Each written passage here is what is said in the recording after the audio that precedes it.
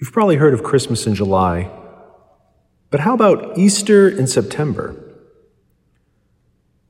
It's kind of what the church gives us today as we celebrate the Feast of the Exaltation of the Holy Cross.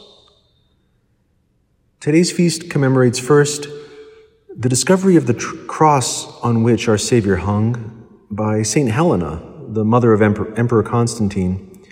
She found it in the year 320 underneath a pagan temple in Jerusalem. Nice job, Mom. Secondly, it commemorates the dedication of the basilica and shrine built on Calvary, the site of the crucifixion, by Constantine 15 years later in 335. But this feast, the exaltation of the Holy Cross, it's meant to remind us of something even more exalted than these historical moments. At its essence, the exaltation of the Holy Cross, it means extolling and rejoicing in the merciful love of Christ. Because there is no more loving act imaginable than the Savior's being lifted up on the cross. There's no more merciful act than that.